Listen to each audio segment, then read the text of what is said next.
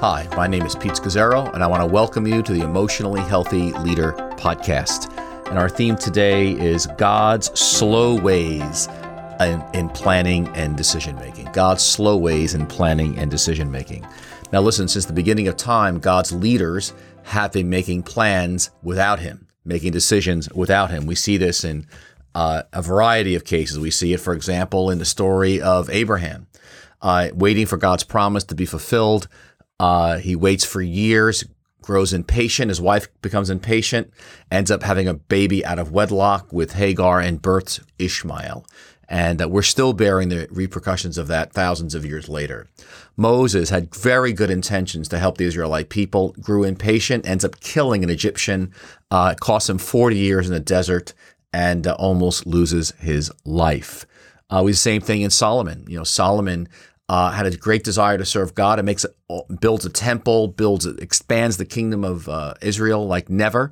But he does it without God and intermarries with other political, wives of other countries. And he basically violates God's ways of doing God's work and makes plans without God. And if you know the story of Solomon, the kingdom splits soon after. And so it's a big mess. And so again, the stories go on and on of people making plans without God. Really, if you look at history, it's amazing. And in fact, but when we do that and don't wait or flow with God's ways of planning and decision making, which I'm going to give you one word here for this podcast, and the word is slow, we get in all kinds of trouble. I heard recently of the story of children that were starving in the Sahel region of Equatorial Africa in the 1990s. There was a starvation beginning to hit the area, and so the United States Agency for International Development rushed in there, and they drilled deep wells to provide drinking water for the cattle of the nomads of that region, believing that if they could dig deep wells, the cattle would be able to drink, and they would eliminate the poverty and the famine that the land was suffering from. The problem was they did it very quickly, rushed into it. They didn't sit with the people. They didn't listen to really how the earth functions in the area.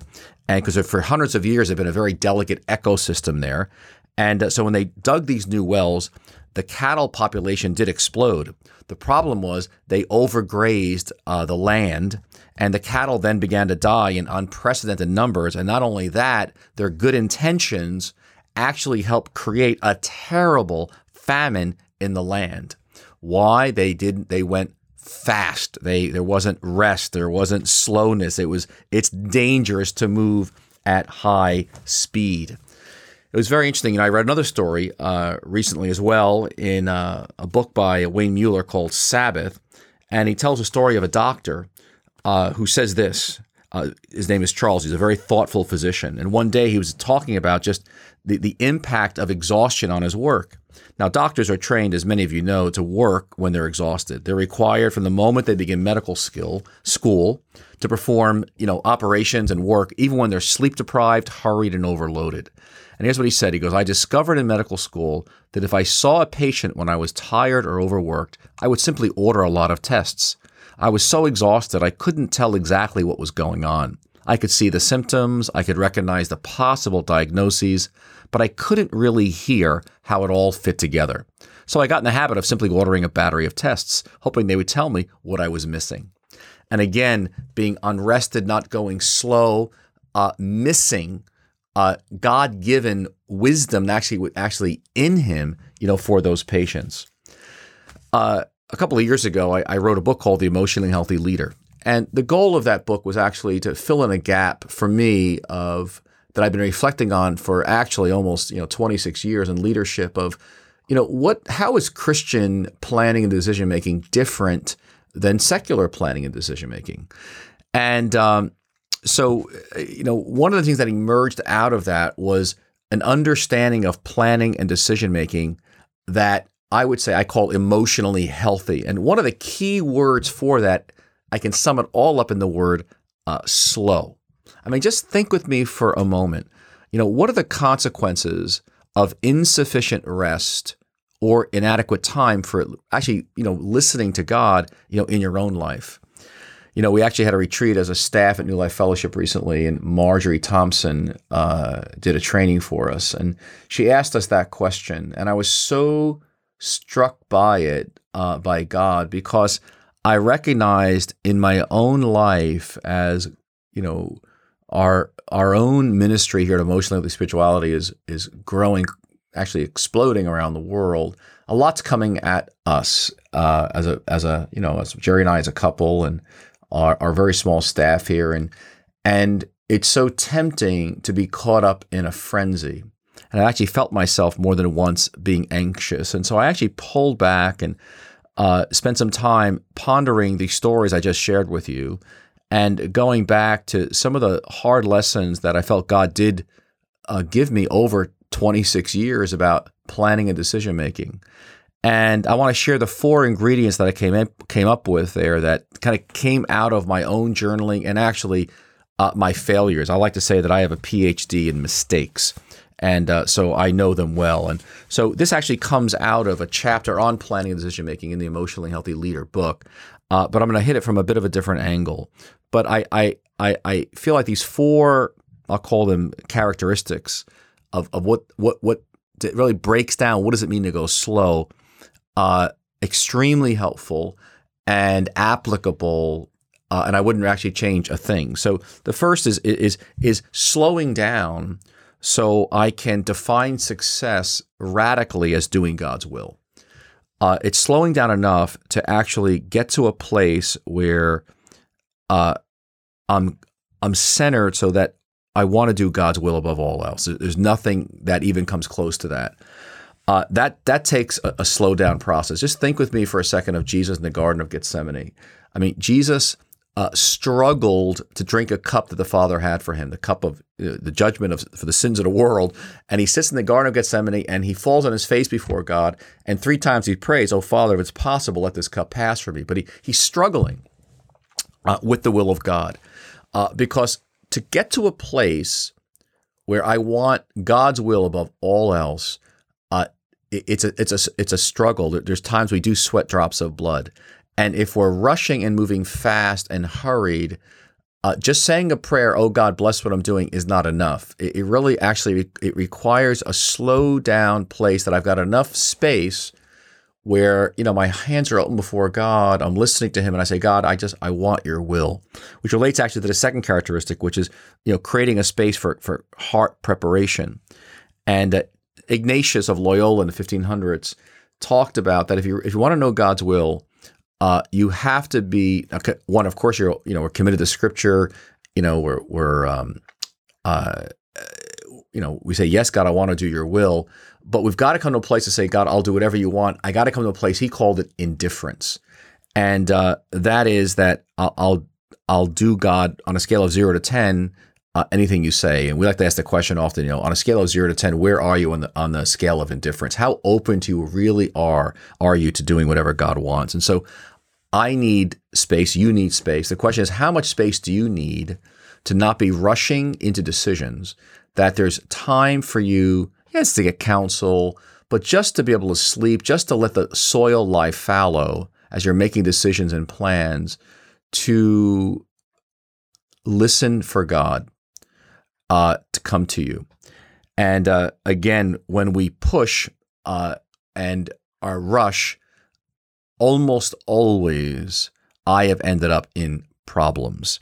And so I can think everything from making hires because it was a great need, doing it quickly, launching congregations without the proper leadership in place, even reorganizing a structure of the org chart in a complex organization, doing it quickly. I've been reading a number of biographies of leaders, and I'm amazed at how many decisions are made just without thinking, without pondering. And so number 1 is defining success as radically doing God's will. Number 2 is actually creating space in my life. How much do I need to be in a place where I'm centered, not anxious, and actually prepared? Thirdly is I pray for prudence. Again, I'm not pushing, I'm praying. And being able to let things unfold. I had a friend once who told me about he raised chickens, for his kids in those kind of glass cases. And at one point, they could see the little chicks in the egg starting to break forth and, to come to hatch. And what he did was he touched the egg to kind of like took some of the case off to help that chick come out more quickly, and the chick died. And he learned that the process of actually struggling to hatch is part of the critical ingredient for the maturity of that chick to grow and stand and grow into an adult. In the same way, there's a process in planning and decision making that when we torpedo it or shortcut it, we miss not only the work that God wants to do in us, we often miss the nuances and settle for something that may not be the best of what God has for us. And that's why praying for prudence, it's a big theme in the book of Proverbs. The wisdom of the prudent gives thought to their ways. And a number of scriptures that just talk about the place of prudence and praying for prudence and discernment in our process. And then finally, fourth characteristic is I look for God in my limits. We all have enormous limits in our lives: time, energy, limits of money, limits of staff, limits of how much time we've got to actually make, to accomplish things in our organizations, our churches, our ministries.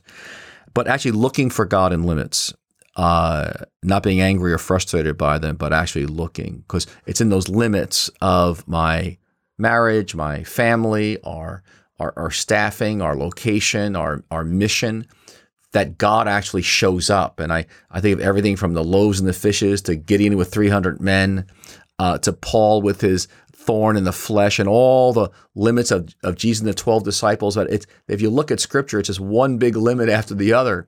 But God moves in them if we discern Him. And that's the great challenge. But again, it's back to slow. And so let me ask you today, how might God be inviting you to slow down, create spaces in your life? Like, what do you need in terms of space? Is it, taking naps? Is it actually even, a full weekend off? Is it actually a vacation? I call vacations mini sabbaticals.